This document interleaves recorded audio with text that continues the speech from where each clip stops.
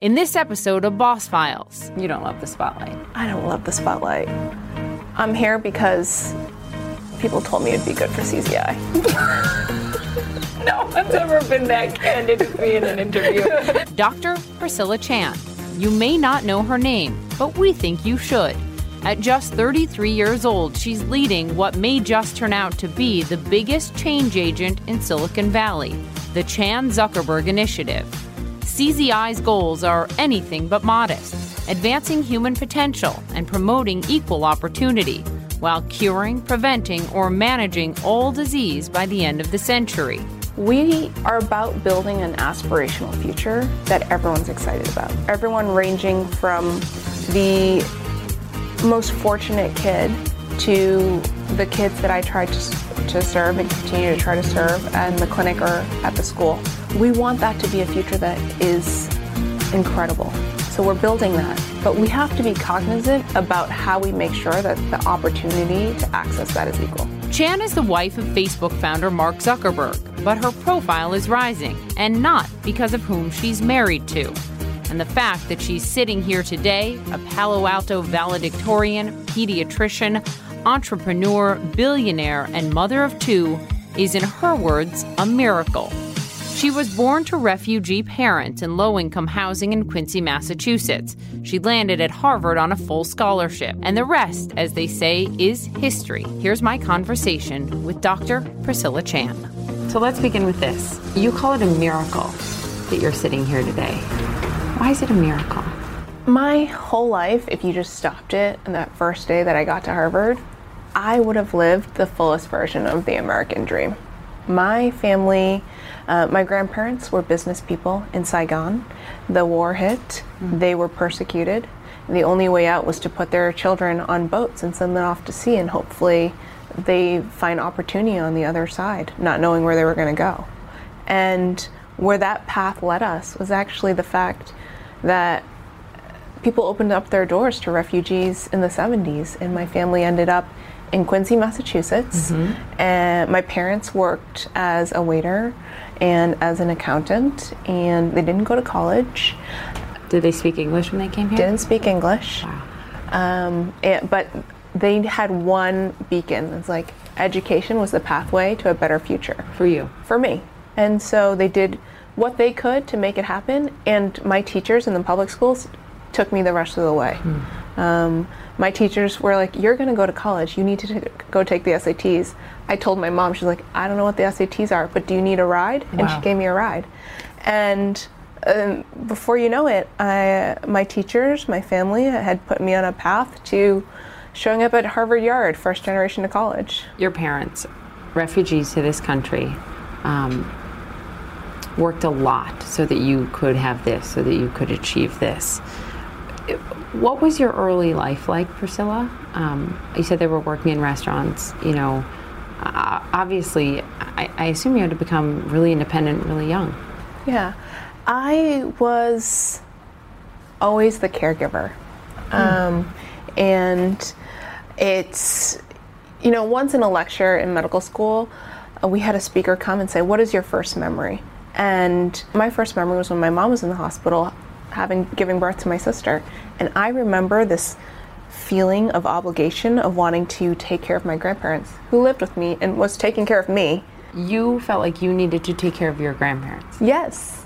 And I'm 2.5 years older than my sister. I just remember pulling up a stool to wash the dishes, because that's what my mom did. How old were you at this time? 2.5.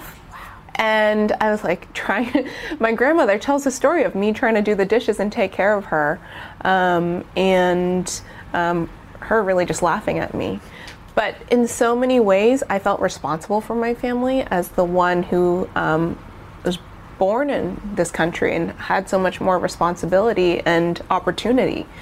I translated for my grandparents who didn't speak English. Right. I helped my family and parents understand what I needed and therefore how they could help me.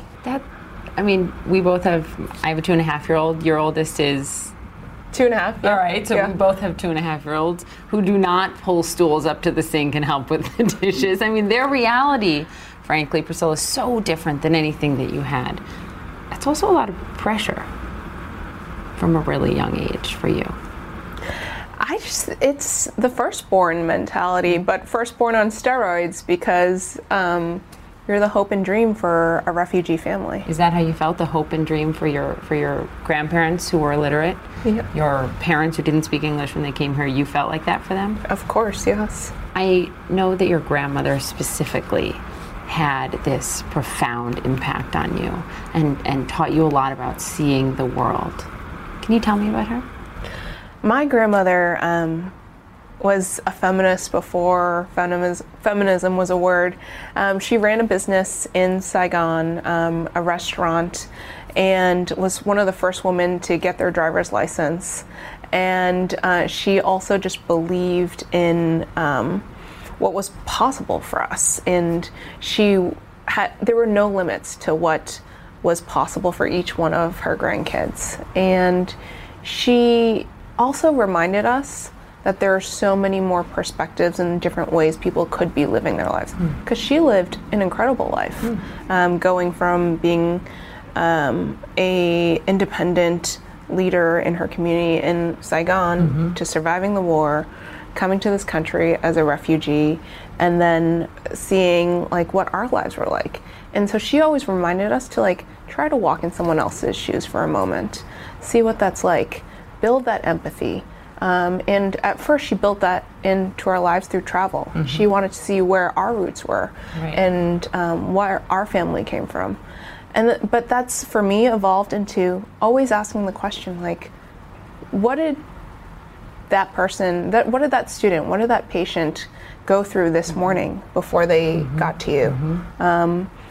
Take that bigger picture of what it's like to live life in their shoes before you try to really say anything or help them in any way, or hopefully not judge them in any way. You grew up in Quincy, Massachusetts, outside of Boston, in low-income housing. And you've said that you often felt like an outsider growing up. Why? I think a lot of kids of immigrants and feel this way. You're bridging between two worlds, the world at home and the world at school. I lived in a predominantly Irish Catholic community. I thought everyone did Irish step dance. And I just didn't understand the culture, the customs, the rules, and a sleepover at someone else's house. Not normal? Why would you sleep at someone else's house? Really? Like, you have your own house, and that is dangerous. And so the awareness comes from both always being the interpreter for my family, but also with that lens, seeing like just how different my life is, our family, and our values than what I see at least on the outside for other people. You talk a lot about luck, and you don't seem to like luck much. I mean, you have said over and over again, luck should not be a factor in if you succeed. For you, luck was a factor. It seems incredibly unjust and a wasted opportunity in our country that people need to get lucky to have access to opportunities. If you are in a underrepresented or historically marginalized community, you don't even know where the door is to opportunity. If you get lucky, someone leads you there, you happen upon it, you get access, but it's not a given. And I am where I am today because I got lucky enough to have teachers and mentors that guided me towards those windows of opportunity. But so many people who are able and have enormous potential don't have that opportunity, and that's not okay. We need to build systems that don't require one to be lucky to be able to reach their full potential. You've said, Priscilla, the systems that are supposed to help families like mine don't work very well in America. Don't work very well in America. How are we, even today in 2018, failing so many of our children? Each one of these systems, parent support, education, healthcare, has the best of intentions. And oftentimes, they produce good results, but only when one of those people on the front lines, whether it's a teacher, it's a physician, or a social worker, becomes a superhero. They muscle their way across silos to really get all the people in the right room to make something happen for a student. And those superheroes are what makes the systems work, but that's not right. We need to redesign the way a school is able to access and learn from what the physicians know about a family. Make sure that the adult services that we have around social workers, around mental health, really surround a child, rather than force a child and a family to need to know what they need and seek out these individual supports in a way that's really challenging. Which is what you've done with the primary school that we had a chance to visit yesterday, and I'll get to that in a moment. But then you land in Harvard Yard. And what do you think on that first day at Harvard, Priscilla? Harvard was so hard for me.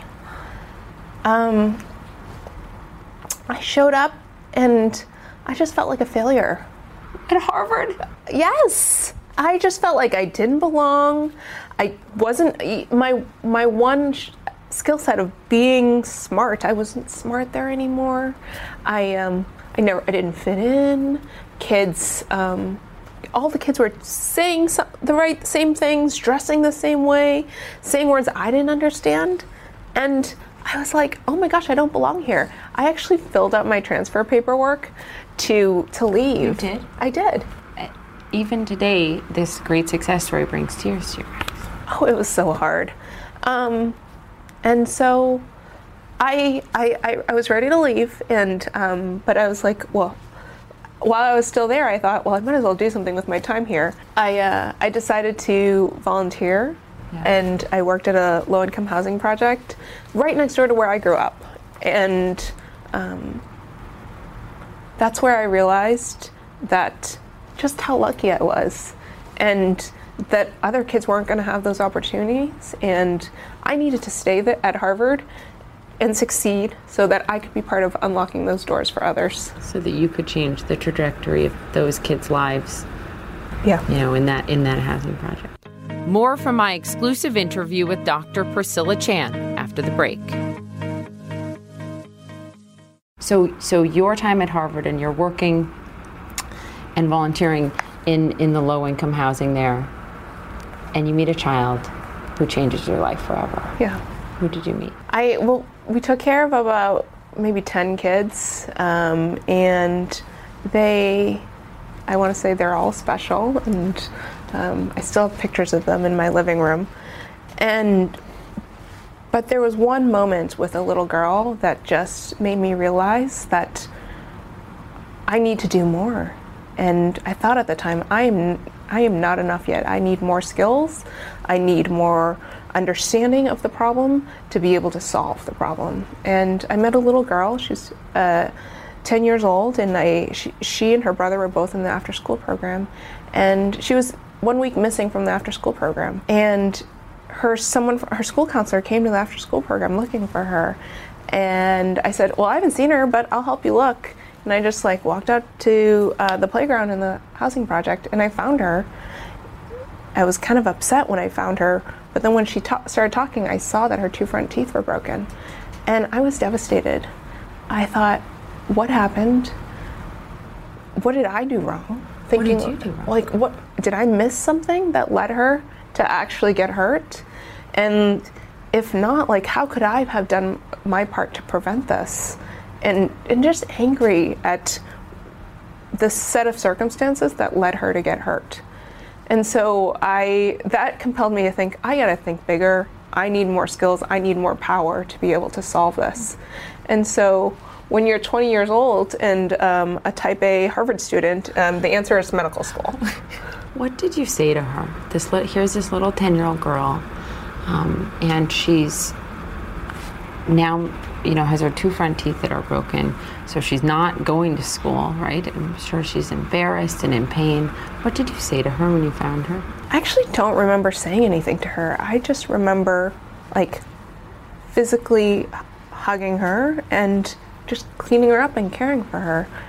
I distinctly remember cleaning her off in the bathroom and just trying to figure out what the right next steps were. Has that been the most profound moment in your life, aside obviously from your own children, but the moment that has had the most profound effect on you in terms of the professional choices you've made with what to do with your life? I still remember that moment with anguish and anger and a desire to fight so that other kids aren't like that, aren't in that situation, and that over time and getting to know so many more children is that, and the love and the wonder and hope that children give you compel me to do my work every single day. So that's what drove you to go to medical school, to become a pediatrician. Yep. Can you tell me a little bit about that time? I loved medical school and residency. It's so fun. In that, like, you get to study. I'd love to go back to school and study. Really? Yes. I was a straight A student, but I wouldn't want to go back there, right? Like, it was so much pressure for me. Yeah, I even to this day in my work, when it's like a learning session, I like sit back, I open my notebook, I'm taking notes. I love learning. But medical school was a place where the challenge of learning in school was approachable, because I had learned so much about how to do that at Harvard. And it was coupled with like being able to like really walk in other people's shoes and understand their lives and a chance to actually help them. Yeah, and being able to actually build a skill set and help people feel better. And it's not just like the prescription, it's being part of someone's healing. That was such a great experience. You also said that once you became a doctor, you realized that there were no prescriptions for what you saw some of these kids going through. Yeah. I thought by becoming a doctor, I could help that student in the playground in the low-income housing project. And here I was as a primary care doctor taking care of the same kids, but now in San Francisco. I saw the same kids, I saw the same problems, and I was still unable to make a difference. Had all the right words to describe it, but no way to actually reach out from the clinic to actually make it better. And at one point, after you'd been a teacher and after you had become a doctor, you said something that strikes me so much, and you said, I felt like a failure as a pediatrician, and I felt like a failure as a teacher. Yeah. How can that be? I'm trying to make a difference and unlock opportunities for kids' lives. And that is really hard to do. You can't, like, in the clinic, you're looking at this little sliver of a child's life. Through teaching, you have so many responsibilities, and you're really only there for a third of a kid's day.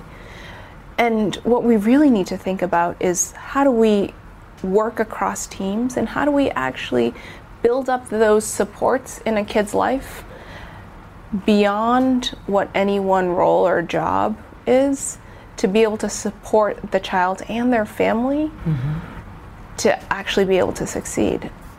And I couldn't do that as a pediatrician, giving vaccines, treating asthma exacerbations, treating ear infections. I couldn't do that when I was responsible for homework help or in the classroom.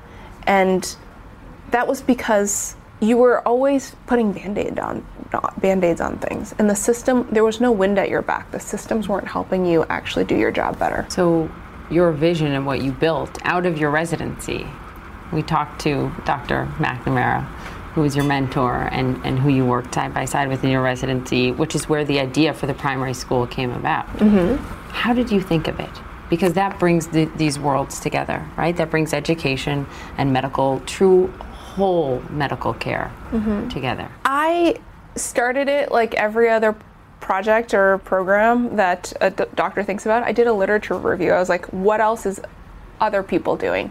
I need to learn from others. And I started looking through the research and finding that there wasn't very much. It's a very early field, and that there are some best practices in early childhood, family support, education, but no one was really bringing that together. And so I started going around talking about, like, what if we could really think about the primary care team, the school team, parent support as one holistic team? How would that look different? And a bunch of mentors and smart people started giving me ideas and working with me, and selling a dream is really what I was doing. Selling a dream. Yeah. But now that dream is a brick and mortar dream, and it's a school with how many kids? It depends on how you count, but 250. Wow. And they're lucky. They're very lucky to have this. Can it work with scale, Priscilla? Can this idea of melding holistic, full medical care with the best education, can all American kids most in need get it? That's the dream. We don't want this to be one special school with 250 lucky kids. That's not okay. The dream is really to study our work and to understand, how can we share this with others? We're a small school, but we actually have 3 people studying what we're doing and if we're having the effect that we want. Looking at the numbers, looking at the data. Yes. Making sure that we're having impact, and if we are, what is making the difference, so that we can share that with other schools and other clinics. And that's really important to us. When you look big picture at all that you've done with your life and with the primary school and here at the Chan Zuckerberg Initiative, CZI, where we are, it comes down to equality. And it reminds me a lot of Bill and Melinda Gates and what they say as well. All lives have equal value. I mean, that's really what it boils down to, right? Is true equality for everyone. We want to make sure that every kid has the opportunity to thrive and succeed. Every kid. So that brings us here to where we are today, CZI, Chan Zuckerberg Initiative. What's your mission? We want to make sure that we're building a better future for everyone. No small feat. Yeah, but it sounds incredible until you realize that we're not doing it alone.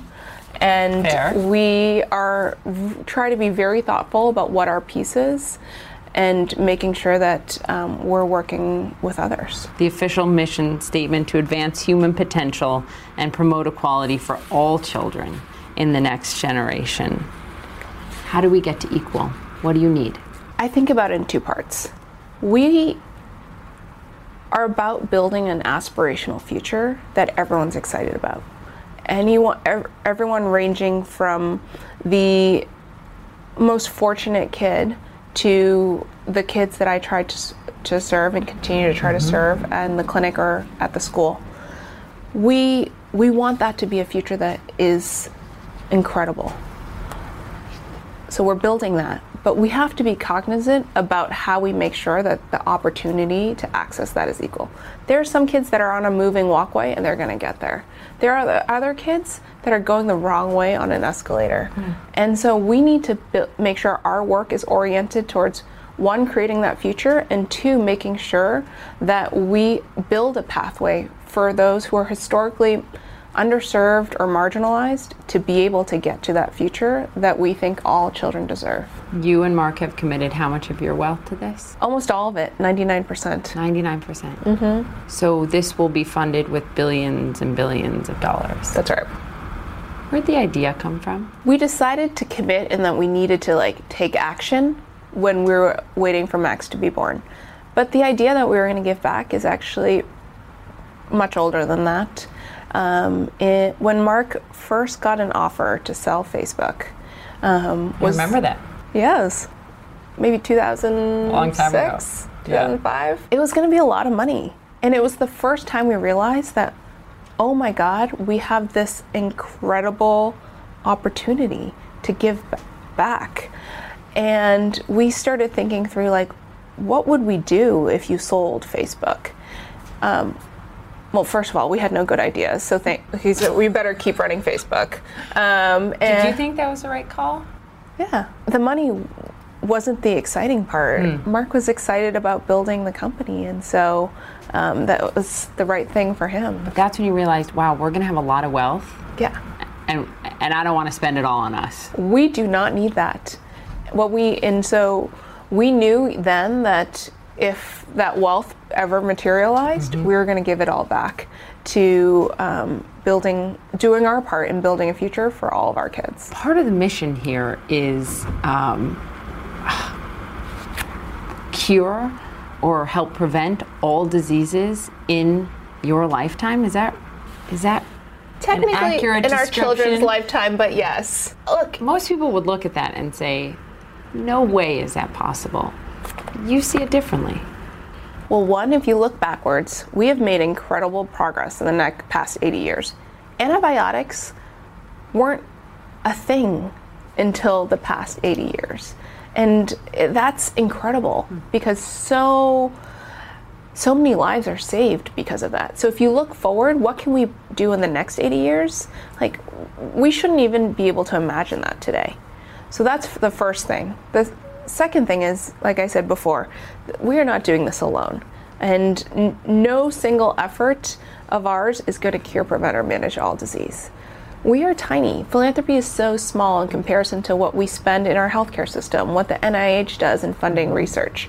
So we need to be really selective and thoughtful about how we contribute to the space. And for us at CZI, it's really about, in addition to investing, building tools. Half of our organization are in the technology department, and they build tools to help make scientists better. Examples of that include the Human Cell Atlas. This is actually one of my favorite examples. So the Human Cell Atlas, it hopefully will be the next Human Genome Project where we're able to actually sequence the trillions of cells in your body so that we know what is going on when you're healthy in your body and what to do when you get sick. Just this year, we discovered a new lung cell type that's in your lungs. We didn't know it existed. While that's interesting, it actually has enormous implications for health because it's involved in the disease cystic fibrosis. All of our treatments and everything that we do around cystic fibrosis before we discovered this cell type was around a different cell. And we just didn't know that there was another contributor to the disease. And now that we know that, that's a whole nother target for developing treatment and making lives better. How do people describe you that way, that this is so much more than a job for you? Is it? It's my way of making the world better, a little bit better every day. And I need that. You could have waited. You're not even 35 years old. Seriously. I mean, when people, the Giving Pledge, for example, Warren Buffett and the Gates, they're a lot older than you when they set this up. And you and Mark are obviously a part of it. But you're not even 35 years old, but you felt this urgency, it seems, to do this now, to commit 99% of your wealth to this, to commit all of your professional time to this. Why the urgency? Why now? Because this is so hard. This work is so hard, and we've seen through the efforts of folks who've come before us, including everyone you just named, in the Giving Pledge, that it's not easy. And we have a lot to learn and hopefully a lot to give. But if we wait till the end of our lives, we miss out on the opportunity to be a part of the solution, to learn and to get better at what we do. So we're sitting in Palo Alto, Silicon Valley, and there are a lot of people here who have made a lot of money very young. Are you sending a message to them? Do you think the wealthiest in Silicon Valley need to do even more in terms of giving back? I think everyone has an opportunity to give back. I think we need to think about giving back as much beyond the dollars. Like, some of the most impactful work we're able to do here is through the efforts of our technology team. People who write code, people who build tools. Like, those team members are giving them back in a way that's unique and differentiated to them and really making an impact. You're working in the Boys and Girls Club in your community. There are so many ways to give back, and especially when people have such unique skills, giving back in a way that suits them. It's not just about writing the check. It's about making sure that you're bringing your full self and your full skill set to being part of the solution. CZI is not just about science and preventing or curing disease. You work in criminal justice reform.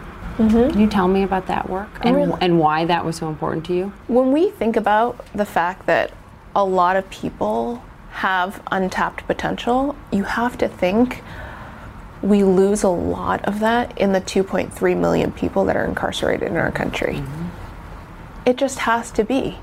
And so many of the people in our criminal justice system lost the opportunity to contribute in a meaningful way in our society before they were ever given a chance. And we think that we need to make sure that folks have the opportunity to actually contribute in a way that is meaningful to them and makes our communities better and stronger. And this became very concrete and real to me when Mark and I visited San Quentin prison. I was wondering, what did you see there? It's an astonishing place. And we visited a coding class where folks were teaching themselves how to code with no internet. That's a really hard thing to do. Can you do that? Yes. But one person had built this phenomenal data visualization that he stood up and showed us, and we were really excited. And the next time I saw that person was in this office. What happened? I was not involved in this, but he was released after serving his term, and he had built up a skill set while in San Quentin on how to code, and he became a technical program manager. He got hired here? He works here. Do you remember his name? His name's Ali Tambora. Yeah. He works on the criminal justice team as a technical program manager. Wow. Ali got lucky. Yeah. How do we make it so that other people can serve their time and make sure that there's justice, and then come back as contributing members of society? More from my exclusive interview with Dr. Priscilla Chan after the break. Do you, whether you like it or not, a lot of people know your name, and a lot of people want to talk to you. And I wonder, Priscilla, if that pseudo-celebrity status is hard for you, if you welcome it, if you detest it. What is it to you? I'm basically in denial. And my dream would be to be on the front lines, in the clinic, in the classroom, working with kids and families every day. You don't love the spotlight. I don't love the spotlight. I'm here because people told me it'd be good for CZI. No one's ever been that candid with me in an interview. People should know, by the way, we met in the bathroom. Both of us talked about how exhausted we were over our kids, and we're changing in the bathroom stalls for the interview. That's right. So even billionaires change in bathroom stalls. Oh, yeah. There you go. I want to talk a little bit about CZI and the setup. CZI gives to charity, obviously, invests in for-profit companies. How do you determine, Priscilla, what companies CZI should back? And is there anything disqualifying for you? For our venture investments? Right. Is that what you're asking? We have a core thesis of how we want education for our students to evolve. We want to see really a lot of work and thinking around the whole child. We want to see how students can progress and learn in a way that best suits them. And we have a strategy around that, and we invest in things that align. So our first question on investments is it a good investment? Actually, that's not our first question. Your first question is? Our first question is it aligned with our strategy? And then we ask ourselves, is this really a company? Because we think about companies as good ways to make sure that the good ideas are sustained. Some things require philanthropic support and government support, and those live in the public sector. Things that are in the private sector work well if there is actually a business behind it that will allow it to scale to meet the needs of many. And so we are thoughtful of whether or not it is a true investment and that the company and the business is a scaling mechanism. What about politics, political candidates? Has CZI donated to any political campaigns or politicians? We work in the advocacy space around issue areas that we have made commitments to. So we've made contributions to groups working on criminal justice reform and immigration and housing. And we think about it as a mechanism to actually scale our efforts to actually reach the lives of so many that are in need. Like I said, we're tiny, but the groups and organizations that are both set the regulations and incentives for us to create change in all these areas that we care about are oftentimes in the government level. And so we participate and support efforts in those areas, but always in a bipartisan way. We don't see ourselves as political. So not directly to candidates? No. Because as you know, it's been written about that CCI is an LLC, which would allow it to function and to donate to politicians with fewer disclosures. Do you foresee a day when CCI may back candidates, or do you say that's not where we are, not what we want to do? I don't see ourselves doing that, because what we do want to work on is around issues, and we want to stay focused on that. I'd like to talk a little bit about family and kids. You've been pretty open. You and Mark have been pretty open about what you faced and the challenge you faced in getting pregnant. Now you have 2 healthy kids. You said there are really dark moments, and I know a lot of people and have a number of friends who are going through those dark moments, and I think it's something we don't talk about enough publicly. What do you want those couples to know, and why have you spoken out publicly about this? I think when you're going through the moments that are truly heartbreaking and devastating, you think you're the only one going through it, and everyone else's lives are going just fine. And I remember feeling that way. Everyone else are having the kids that they want, are not having any health issues. I'm the only one going through this, and there must be something wrong with me, and I don't know how to get out of this situation. And when I started just whispering to friends about it, I realized immediately that it wasn't true, and that issues around family and health are incredibly common, and others are going through it, but also feeling just as alone and scared as I was in those moments. And that's when I realized if I could just say it out loud and not whisper, many other people would be able to at least see one other person that's feeling the same pain that they are. And you said it was the birth of your first Max, your daughter Max, that made you realize the future is now. How has being a parent, and as a parent I ask this with such a broad lens, but how has being a parent changed you? Well, minus the sleepless nights. Yeah. I wake up 2 times at night, so that's different. Me too. It makes you realize that the important things are limited.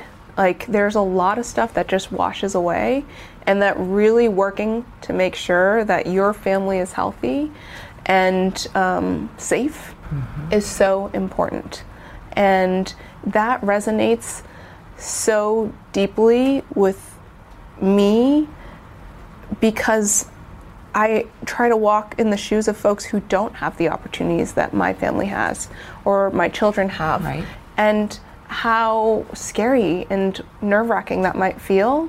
And it just reminds me that being a parent is just the most universal human condition. And we have to make it easier and better for people to feel like their kids have the right opportunities. Mark has called it a moral responsibility. What will tell you we've succeeded in this? I think we have a lot of goals that we want to achieve in the next year or 2, but the way we'll know if we've succeeded is if we have a deep understanding of what our role is and what we can do with our technology and advocacy teams.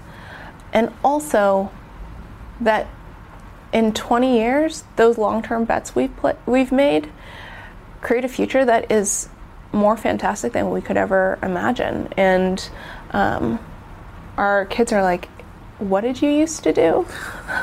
And I think that's totally possible.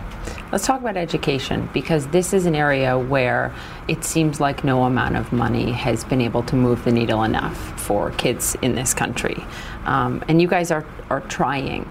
You've said our current systems, even if they are wildly successful, do not prepare kids, frankly, for the real world and for real jobs. And Mark spoke to the New Yorker, I believe it was a few years ago, 2014, and he talked about your year teaching in San Jose, I think, right? And that people acted, Priscilla, like you were doing charity, like you were doing this hero's work, which it is hero's work. And he said that he realized that you were going to have more of an impact than a lot of the people who were in jobs making a lot more money. But still, society does not value teachers like that. And I wonder why you think that is, and if you think that will ever change. I mean, why is it that the teachers are not compensated, for example, in the way that so many people in other professions are, when they are such a lifeline for our children? I think we don't understand how complicated of an art it is, and we don't have an understanding of what it means to be a great teacher. Because there's so many aspects to it. There's understanding how kids learn and how to address a student's need with learning disabilities, to making sure that you deeply connect with a child who's having a hard time in school or a hard time socially. The needs that you need to fill as a teacher are so vast, and we don't know how to know when a teacher's doing that, and we don't acknowledge that it's all within the purview of a teacher. A teacher stands in front of 30 students in a classroom, and for every kid, she needs to have a different to-do list of what needs to happen for that kid to be successful.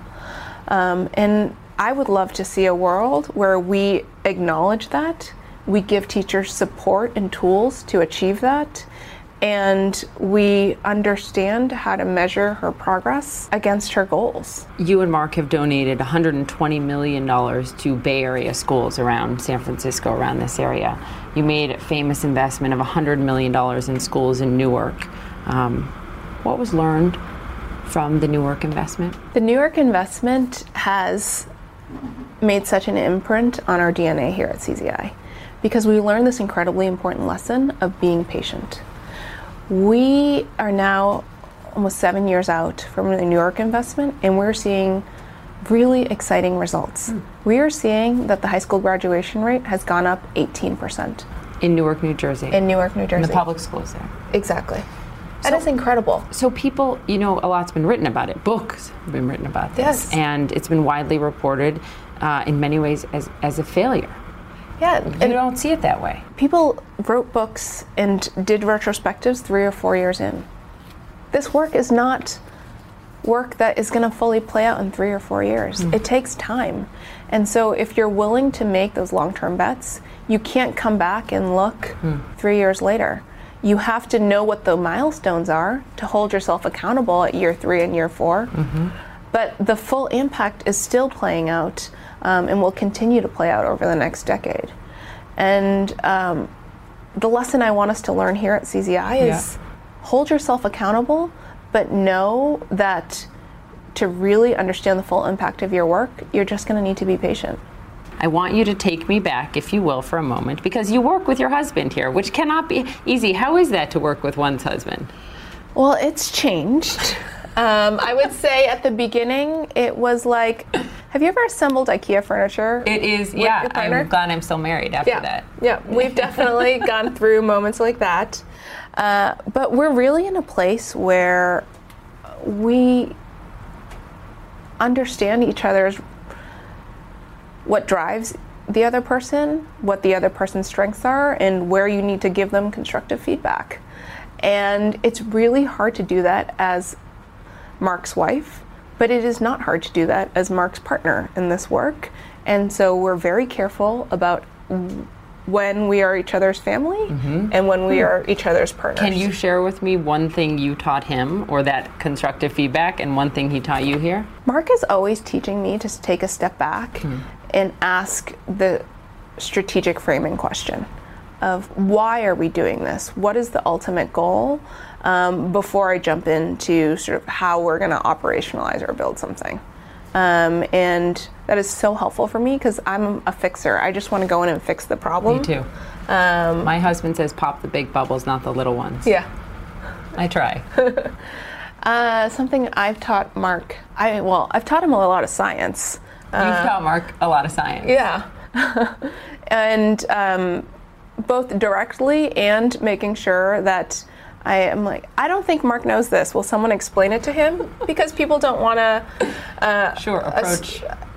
Don't assume that like you know this. I'm not going to explain it to you. And really making sure that we're building an environment here where everyone feels free to ask questions of what they don't know. Is it true that you told him you would not start working with him until he taught in a classroom? He was stealing my stories. He was telling stories about being in the classroom or being in the after-school program or communities, and he was giving me credit. They were my stories, but he would tell them in a group, and I was like, okay, this is enough. If you think that this is interesting and important, you should go do it yourself as well. He did. He went and taught? Yeah. He taught a class in the Boys and Girls Club in East Palo Alto. And he taught a class on entrepreneurship, and let's see, 6 years later, we still mentor for the kids from the program. So if you guys hadn't been at that frat party, waiting in line for the bathroom at Harvard, a lot of this may never have happened. Can you take me back to that day for a moment? Sure. We met at a party at Harvard in Pforzheimer's house where his friends were throwing him a party because they were worried he might get kicked out of school. I was there because I was a wing woman for a friend who was dating someone else at that party. Yeah. But our real first date was when our real first date was about a week later. Okay. And we had gone out to have hot chocolate, and the date was going well. And then he said, I'm really enjoying this. Would you like to go watch a movie? I have a take-home midterm, but I'd rather do that instead. I was completely devastated. Why? Because I was like, huge red flag. This guy's not doing his homework. He's not going to amount to anything. Clearly. Clearly, I was so upset, and like I thought, well, I should just go home, and I declined because I told him to go do his homework. Really? And he thought that she's not interested in me because she doesn't want to go watch a movie after getting hot chocolate. And I thought, well, I am having fun, and even if he doesn't achieve very much because he's slacking, I might as well enjoy this evening. And so I did say yes, and the rest is history. Is it true that he said at the frat party, we need to go out like tomorrow because I think I'm getting kicked out of this school? He did say that. It's a good thing you did. Yeah. What has it been like for the two of you? He has built Facebook. You went through medical school, your residency, you taught. Now you're leading here at CZI. You were on the Time 100 list a few years ago, all before you're 40 years old. Does the pressure ever get to you? I think the only way to approach work like this is to hope that you're doing something that makes the world a little bit better every day. So I just take it one bit at a time. Really? The only way to eat an elephant, one bite at a time. I suppose. After the 2016 election, Priscilla, you said, we're trying to figure out where the Trump administration policies are going to be and how we can work together. What have you found? We found that there's a lot going on right now, and we need to be focused on our core areas of work. And so we have remained deeply committed to our work in immigration, and the pathway to success is changing, but we're always trying to look for the opportunity where we continue to move the ball forward. There continues to be people interested from all different backgrounds and groups in this issue, and right now we've found that some of our efforts are really needed at the front lines. And so we did send our team to the border to help address some of the immediate needs children and families had.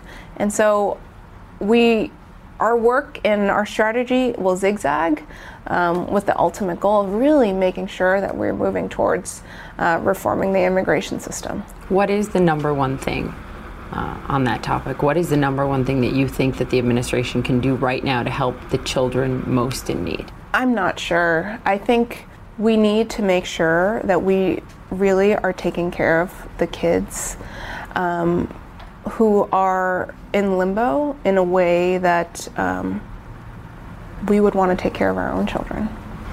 And as the child of immigrants in this country, how do you feel about the way that immigrants are being talked about, the rhetoric used and treated in this country as a whole right now? And what would you like to see? I'm just so inspired by the work and efforts of the people that welcomed my family to this country 30 years ago now, more than 30 years ago. And that everything that I'm able to achieve is a downstream effect of families, churches, communities that said, you need a safe place to be, like we can be that for you. Of being welcome. Yes. And I am forever in debt and willing to fight for what I feel like is an extremely American value. And I think that's what makes this country great. Are those tears of joy and feeling pretty lucky? I feel pretty grateful. Okay, lightning round. Have you ever done this? I've never seen you do this. It's like you get like one-word answers, basically. Okay, yeah, this seems hard. All right, lightning round with Priscilla Chan. Android or iPhone? Android. Who cooks, you or Mark? I cook what we eat. And he cooks meat, I hear. He cooks meat, and I would say everything that we're experimenting on. Parenthood is, finish the sentence. An adventure. Who changes more diapers?